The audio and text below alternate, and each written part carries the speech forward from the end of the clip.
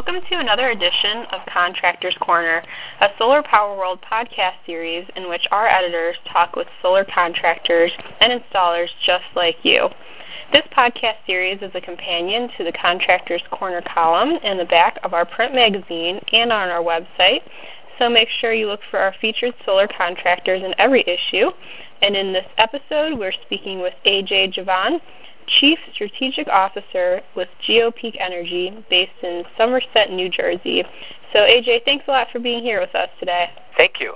Can you start off by telling us a bit about GeoPeak Energy, when it was founded, how many people were involved, and about its philosophy? GeoPeak Energy came from an environmental company called EXP in 2000. It was formed. GeoPeak started operations in New Jersey in the year 2009, and we started off with about 6 employees.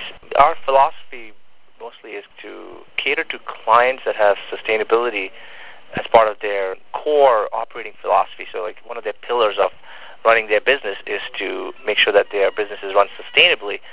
We cater to those kind of clients. We do projects for them. We understand their needs and requirements. We see where their pain points are, what their challenges are, and we basically go ahead and solve problems.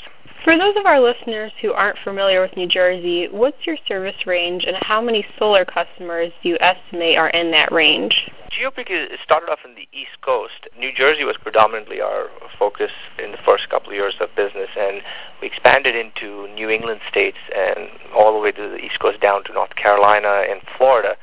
We've done solar projects, design, build, and operations in Florida as well. We've got projects that are being under design right now in California, and we will be delivering commercial projects in California. Our residential sector is mostly in New Jersey, Massachusetts, Connecticut, and Pennsylvania. New Jersey has thousands of installs already done, close to 21,000 now. Some of them are smaller residential installs, and some of them are large commercial installs, which are about 1,000 homes worth of solar will fit into a large commercial install. We've got hundreds of clients. Every year we add on to the residential side. Look at the commercial side, we add on anywhere between 10 to 15 megawatts of commercial. What is your company's percentage breakdown in terms of the market you serve? Where are you present in the different market segments, and what kinds of systems do you install? So GeoPeak predominantly works in the PV space, photovoltaics, and some urban wind for some certain clients. But I would say our breakdown from an install perspective would be 85% commercial and 15% residential. As an example, 15% of our residential will be about a couple hundred installs a year. And so it's significant on the residential department, but our commercial department is about 85% of our total revenue. And then how many employees do you have, and how many have you added in the past 3 years? We started off with 6 in 2009. We jumped to 28 in 2010. 2011 was 46, and 2012, 50, and 2013, 61 now. I see GeoPeak Energy was also named the 2012 Private Company of the Year by the New Jersey Technology Council, so congratulations on that. And can you tell us what you think enabled your company to win? It's actually a great award for us. New Jersey is the center for technology on the East Coast, and a lot of R&D and a lot of big, large companies came out of New Jersey. New Jersey Technology Council is a highly recognized organization. About 2,000 private companies are part of New Jersey Technology Council, and our selection was made out of those 2,000. A rigorous information sharing between us and the council for even to run for this award. What put us over the top was our focus on customer service. We have an excellent customer service record. I feel really good about what we do. I think excellent customer service, stellar track record in project delivery, and we have a strong financial background. Managed to deliver projects on time.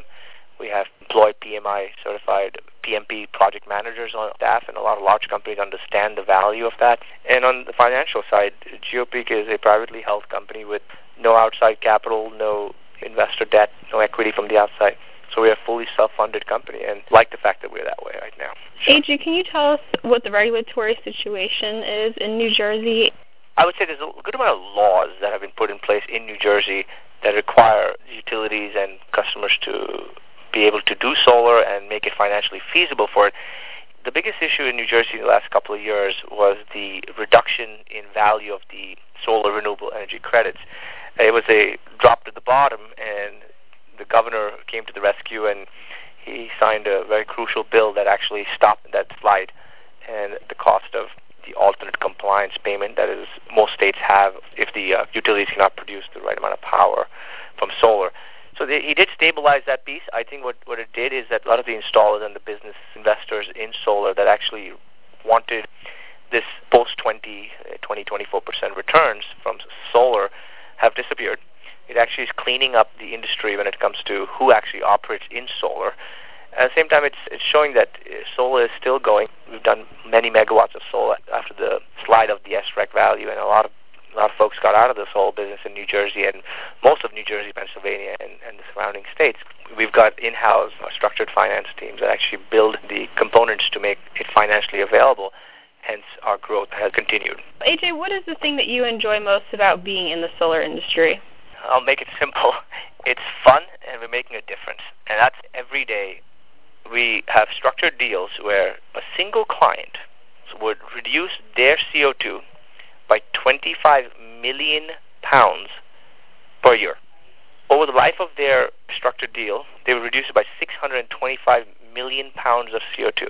That's 2/3 a billion pounds of CO2. That's a lot.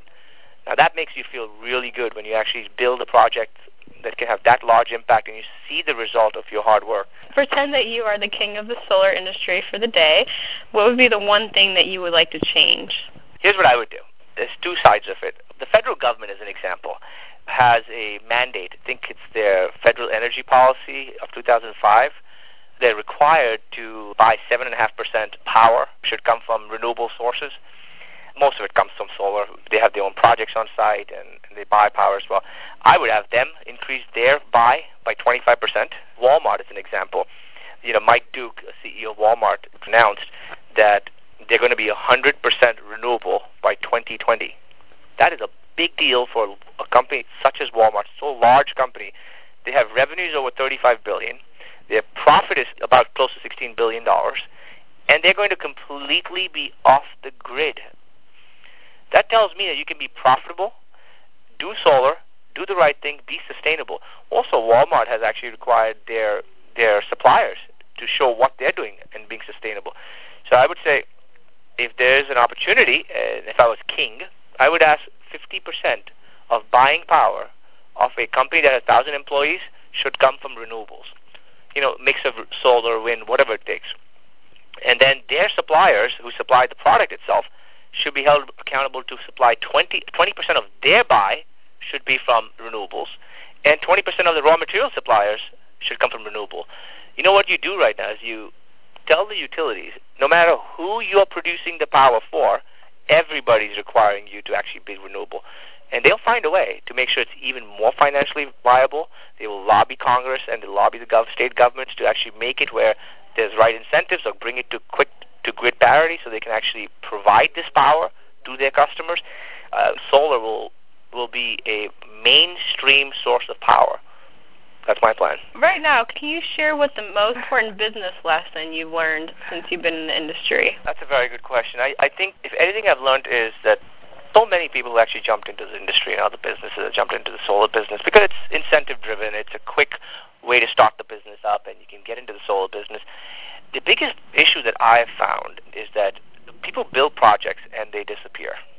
There's no customer service. And I'll tell you that companies that we deal with, as an example, L'Oreal's of the world, Firmenich of the world, all of these clients, this is a customer service, customer-centric company. I think the biggest thing I've learned is that solar contractors are walking away from customer service, they're installing and going to the next project. And our business model has always been that we actually are repeat business-based customers. So we track customers and work with customers that actually have repeat business, constantly other sites, other technologies, other solutions.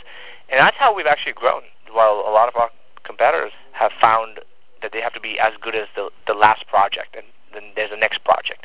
So we're all about relationship building and working towards having a long-term relationship, finding solutions for our clients, and that's our model. One last question. Where do you see the solar industry in 5 years?